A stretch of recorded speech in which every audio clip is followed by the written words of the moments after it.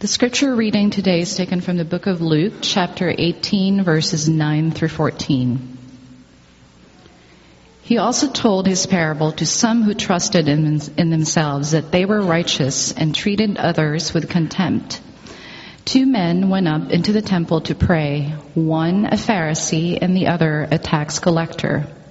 The Pharisee, standing by himself, prayed thus: God, I thank you that I am not like other men, extortioners, unjust, adulterers, or even like this tax collector. I fast twice a week. I give tithes of all that I get. But the tax collector, standing far off, would not even lift up his eyes to heaven, but beat his breast, saying, God, be merciful to me, a sinner. I tell you, this man went down to his house justified rather than the other. For everyone who exalts himself will be humbled, but the one who humbles himself will be exalted. This is the word of the Lord. It's really great to be back at Liberty this fall. Always glad for Jeff to get a little time away and come see you guys and see how things are going here. Jeff's a good friend. He's been a real encourager to me personally since we've moved to Philadelphia about 4 years ago to start City Church, and we meet pretty regularly for prayer and in just encouraging one another. So I feel like in many ways we're a part of one another's ministries, and so it's delightful to be here with you this morning. Let me just open with prayer, if I may.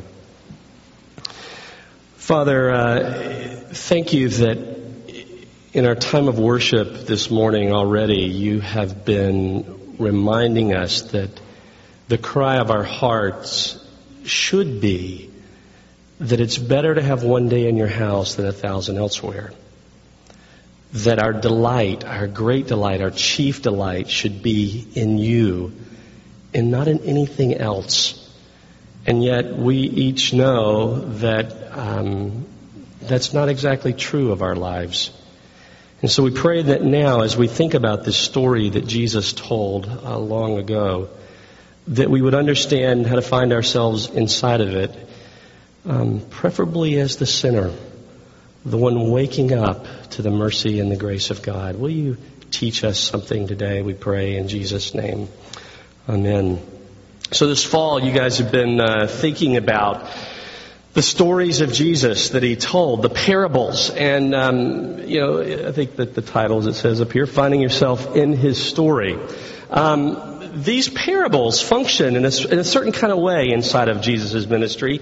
Eugene Peterson, a pastor and teacher and professor of theology and sort of practical living as a Christian, has said of these particular stories that they serve or they function in much the same way that a spiritual director might function in your life. And you think, what is a spiritual director?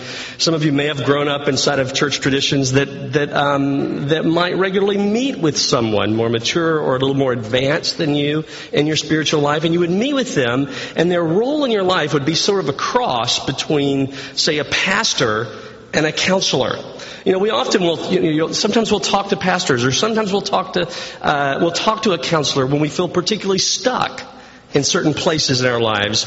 But a spiritual director was someone in the middle who would come alongside of your life as a Christian and help you see things in yourself that you might not be seeing. You might not feel stuck, but he might show you places that you are in fact stuck.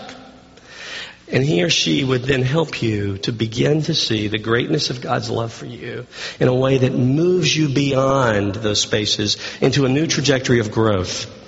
These stories of Jesus do that for us. They do spiritual direction in our lives. They lead us in sort of anchoring or really locating ourselves inside of the story that Jesus is telling. That's their purpose.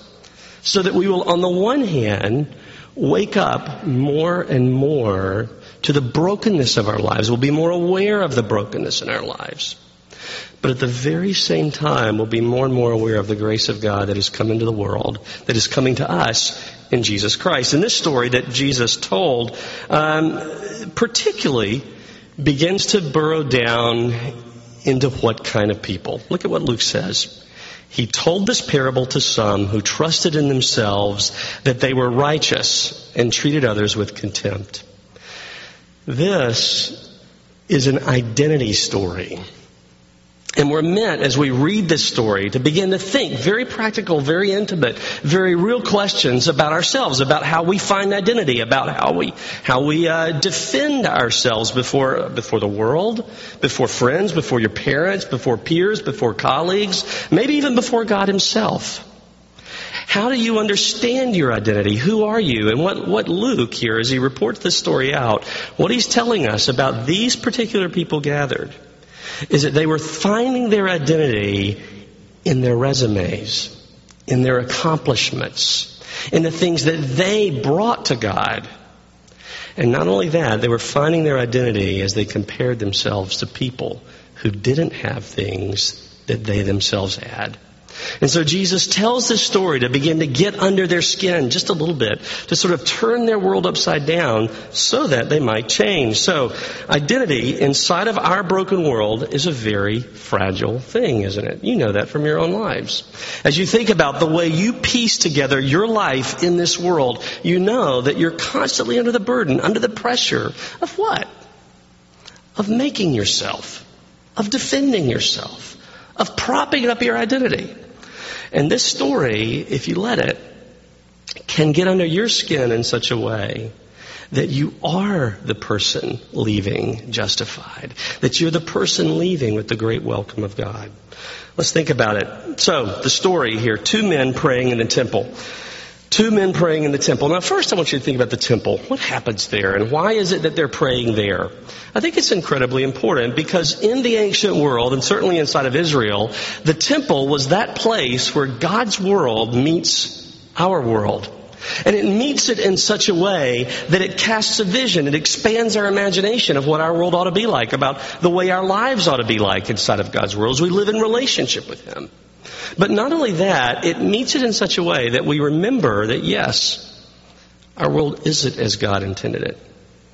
When you read back into the early chapters of Genesis, the very first things you understand about being a human being is this, is that God has made you, He's made me, He's made us, He's made human beings everywhere to be like Him in the world and to live and engage in the fullness of life, in every dimension of life, through a loving, intimate relationship with Him. And as we love God, then we move out into our friendships, into our relationships as husbands and wives, perhaps, as just general friends, as neighbors, as colleagues in the workplace. You move into the area of your employment. You build society. You build politics. You build culture through a relationship with God rather than without Him. But that's not how life has turned out. Instead, you and I have sought identity. We have sought to delight not in the presence of God, not in the nearness of God, not in the wisdom of God, not in His love for us, but in lesser loves, by looking out into the created world itself and delighting in other things. Identity is fragile. The temple worship was meant to show Israel and instruct Israel in a very different way of being a human being, of living life as someone caught up into a relationship with God, living life as one who confesses their sin and depends upon the greatness and the mercy of God, His love, His sacrifice, as the very foundation and basis of their lives itself. So these men have come into this space of worship, into the temple itself. And the crowd that's listening to Jesus, where are they? They're before Jesus Himself. And who is Jesus? He is God in person in our world. In Him, in a human being, in someone you could touch, in someone you could listen to, in someone you could be near and watch and overhear their conversations. Here, in Him, heaven and earth meeting. They're right there in front of Jesus.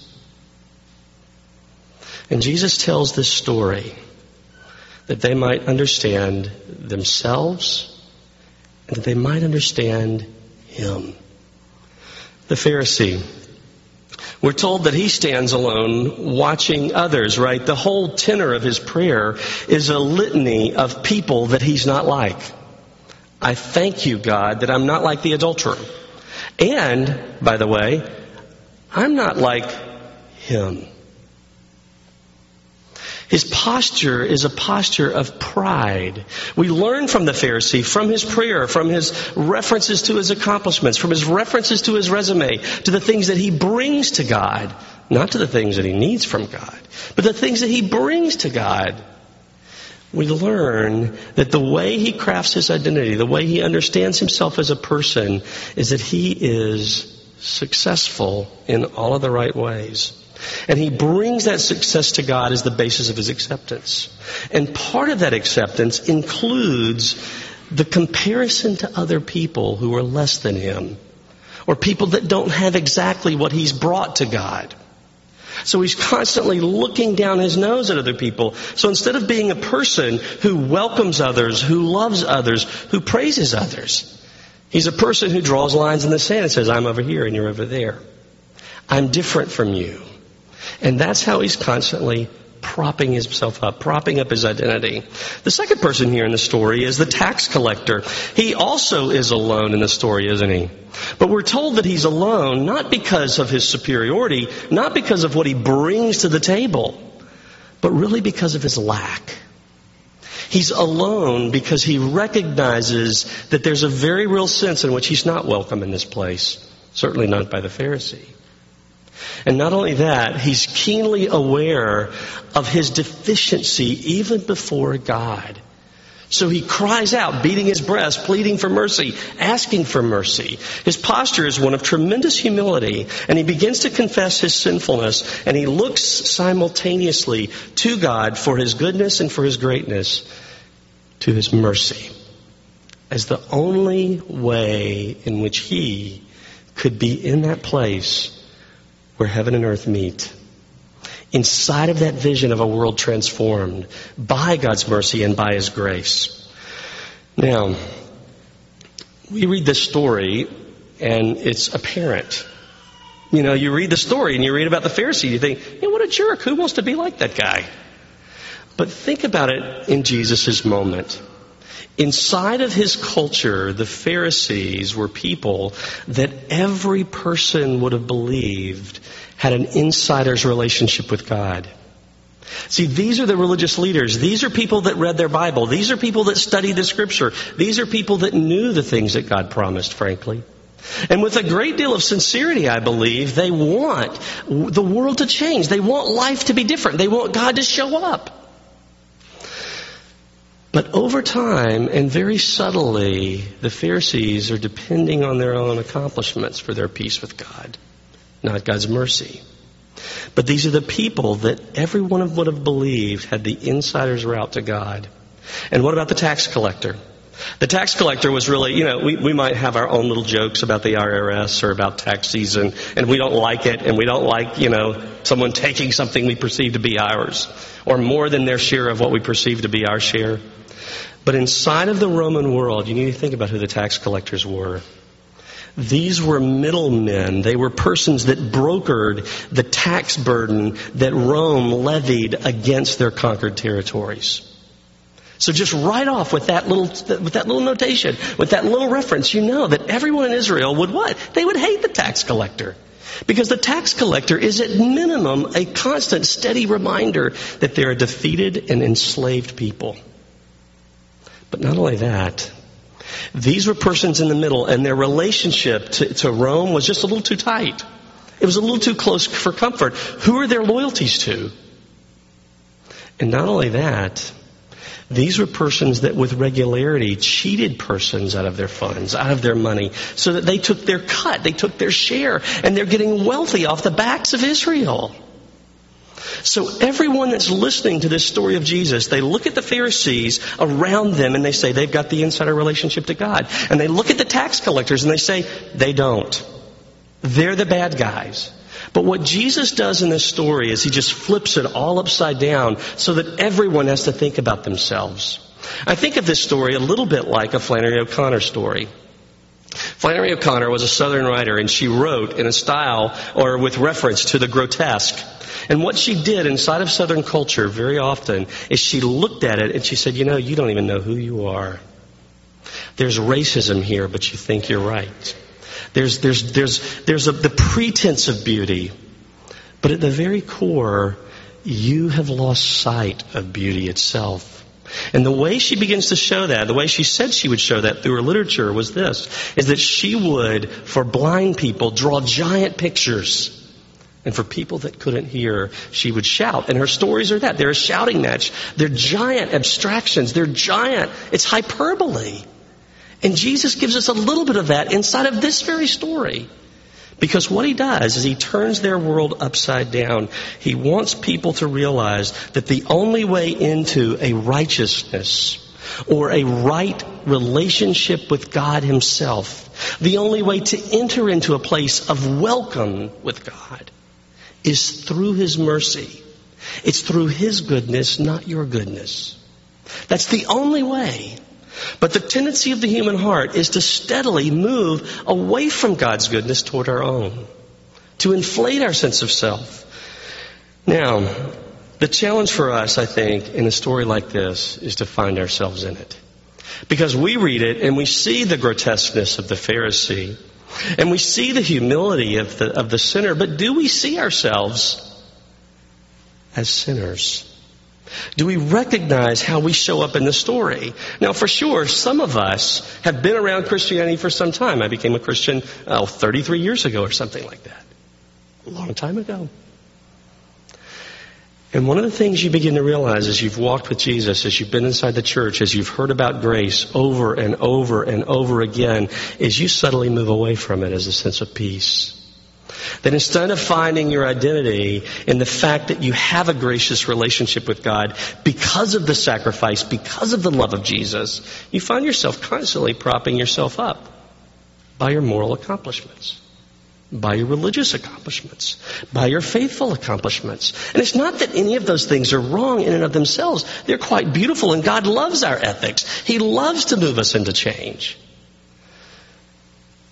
But the problem with the human heart is it is constantly moving away from God as the source of its peace, and constantly trying to discover a happiness that they create for themselves, that you and I create for ourselves, away from God and apart from him. And sometimes that even shows up in moral perfections. But I think if we just limit our understanding of this story to the way in which we might use our religious lives as a sense of peace for ourselves, we'll miss the point. We won't see all the other ways in which we invest ourselves in this pattern of identity creation that is built on accomplishments and comparisons. Think about it. If you think about the way you lived life this past week, how did that pattern show up? My guess is it showed up a lot more than you're aware of. Case in point, this story has gotten under my skin, and it started to do a little bit of spiritual direction. And I first noticed it yesterday. I'm in the car driving with my family, three of my family, I guess. Connor's away at school, way off at college. But Tucker was there, Stacy was there, my wife, and my daughter, Emmeline. And Tucker and I start to have this conversation about something, and he wants a haircut. And I said, you've kind of got hair like my brother. It's very wiry. And Tucker's like, I'm not sure I'm finding this to be complimentary. And so we continue, and then he says this. He says, oh, well, your brother's hair is thinning like yours, Dad. That's not very encouraging to me. And I said, oh, no. I have more hair than my brother. And Stacy peeps out from the back seat, and she says, well, Tuck, why is it? And whenever she says, why is it? Something's coming down, right? A little spiritual direction is happening from the backseat of the car. And she says, why is it that whenever you talk about your brothers, you begin to talk about things that you have that they don't have? Your hair. Why is that? And there I am, driving to the party. And suddenly my mouth is shut. And I think about this story. Jesus doing spiritual direction on my heart. Helping me to see, is it trivial? Yes. Is it trivial? Absolutely. Is it incredibly ridiculous that I would prop my identity up against my brothers because I have a few more threads of hair that are in fact leaving? It's ridiculous. But in this broken world, you and I learn ridiculous ways of being human. We prop ourselves up by the way we look, or by your dress size perhaps, by the clothes you wear, the clothes that you could afford to buy. We prop ourselves up by degrees. Where did you go to school? We prop ourselves up by the jobs that we take. What is your profession? We prop ourselves up by all of these kinds of superficial things that in and of themselves, some of them are quite fine. Some of them are quite beautiful. They're wonderful things. But what we do is we're constantly and steadily looking out into the world for some way of feeling at peace. Some way of having a happiness. Some way of having an identity that can't be taken from us. And we anchor ourselves in all the wrong things. Our household has become great fans of Mumford & Sons. I suspect some of you are as well. I went to see them a few weeks ago. That was wonderful. One of their songs that has sort of been on my mind the last couple of weeks is the song Roll Away Your Stone. It includes these lyrics. Listen to them. You told me that I would find a hole within the fragile substance of my soul, and I have filled this hole with things unreal. And all the while, my character it steals. Think about that. Do you hear what they're saying? That the tendency of the human heart is not to move in a direction of something that can fill the hole in your life adequately, fully, wholly, but to move to things that are superficial, that are unreal, that can be ripped from your hands in a moment's notice.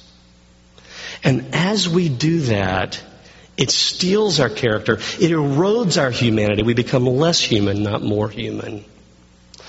The song, I think, echoes something that St. Augustine wrote in his little book of Confessions many, many years prior. He famously said these words, "You awake us to delight in your praise. For you made us for yourselves, and our hearts are restless until they rest in you." In the absence of praising and delighting in God, you and I will seek over and over again in the most restless ways to delight in other things that can't complete us because they never were intended to.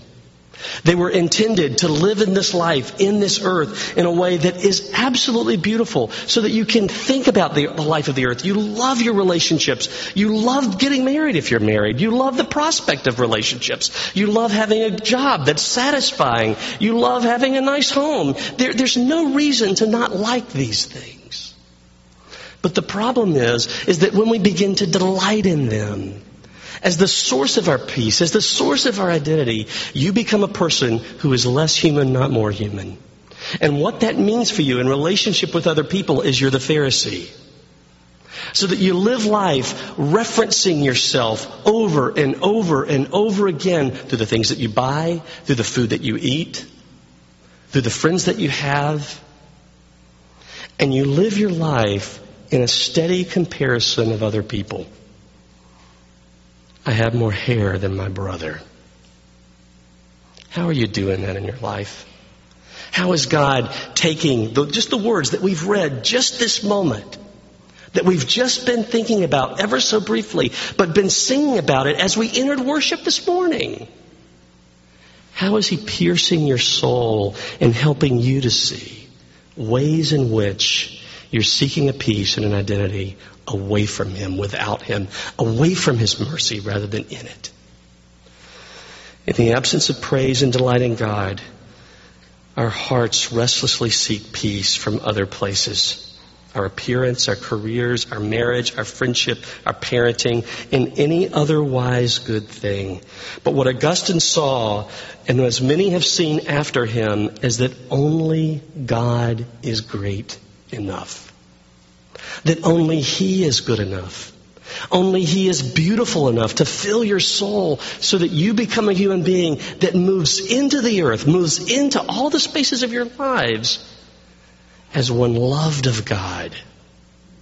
And so one now capable of giving love of pursuing love, of enjoying the earthly life in its fullest way, the tax collector gets that he is a sinner. And he doesn't reference any particular sin, does he? It's interesting. So often we get hung up in the particularity of sin, and we focus on particular places in which we violated things that God says. And it's absolutely appropriate to talk about those things. But beneath any particular act of sin, any particular moral infraction, what you and I need to recognize is that deep beneath it is this deeper belief, or rather, this deeper unbelief in the mercy and the goodness of God.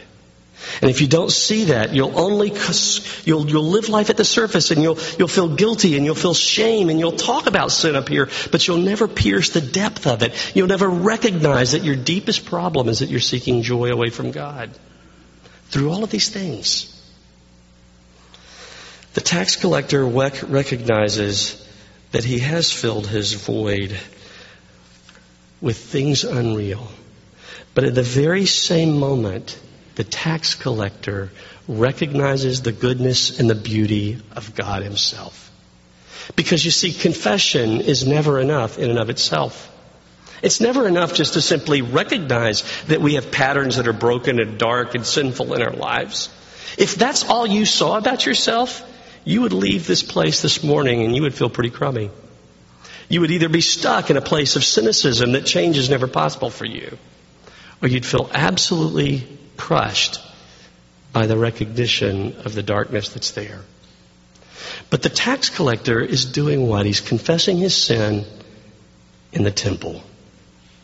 And right there, alongside of praise, alongside of the vision of what God might want, right alongside of that, there's sacrifice.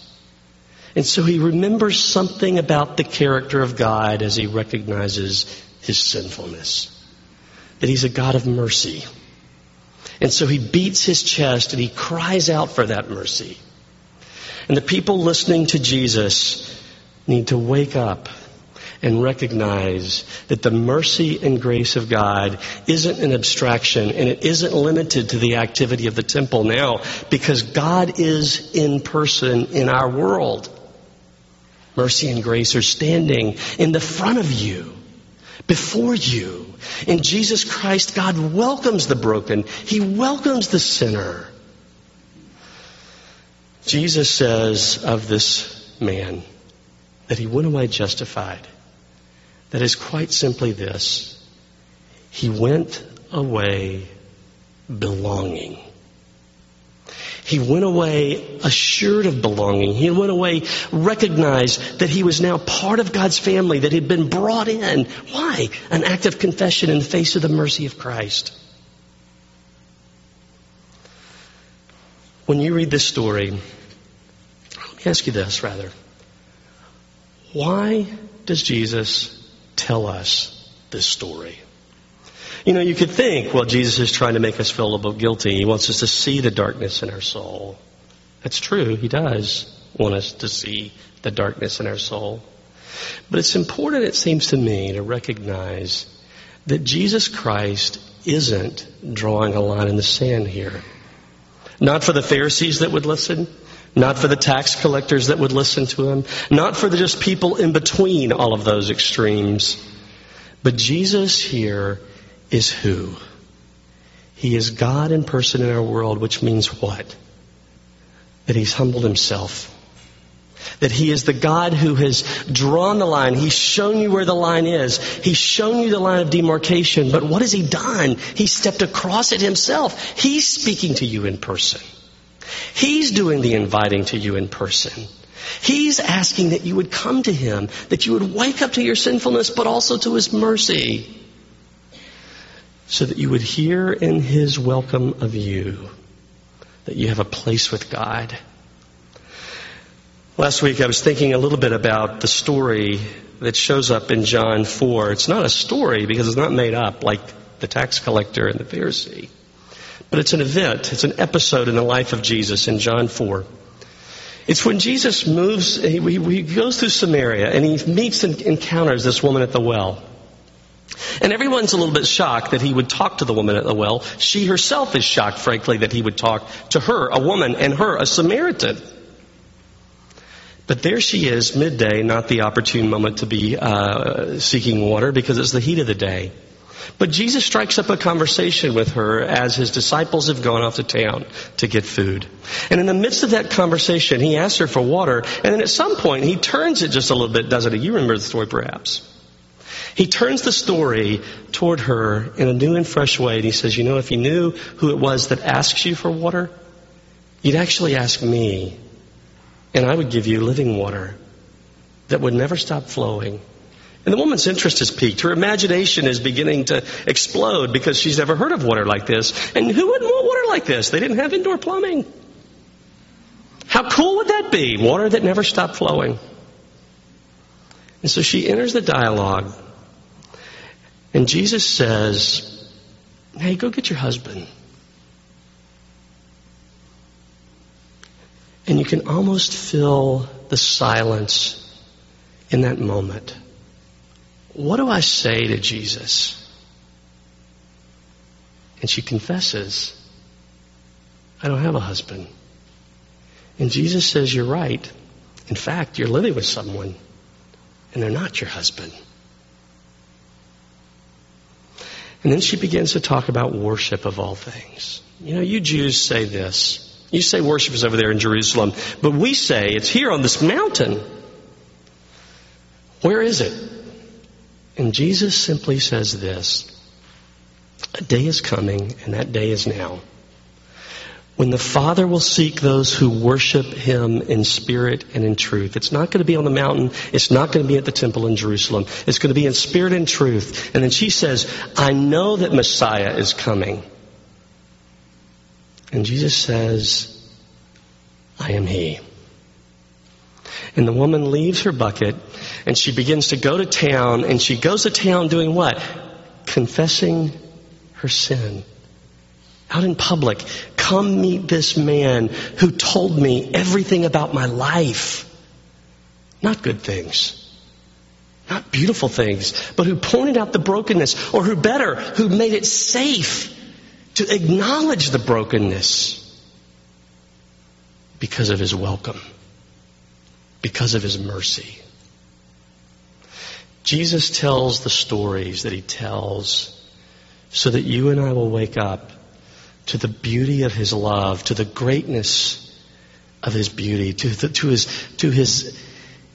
goodness, to His power that isn't power mobilized against you, but for you, so that you and I would receive the welcome of God and walk away justified, confessing our brokenness in the face of His goodness.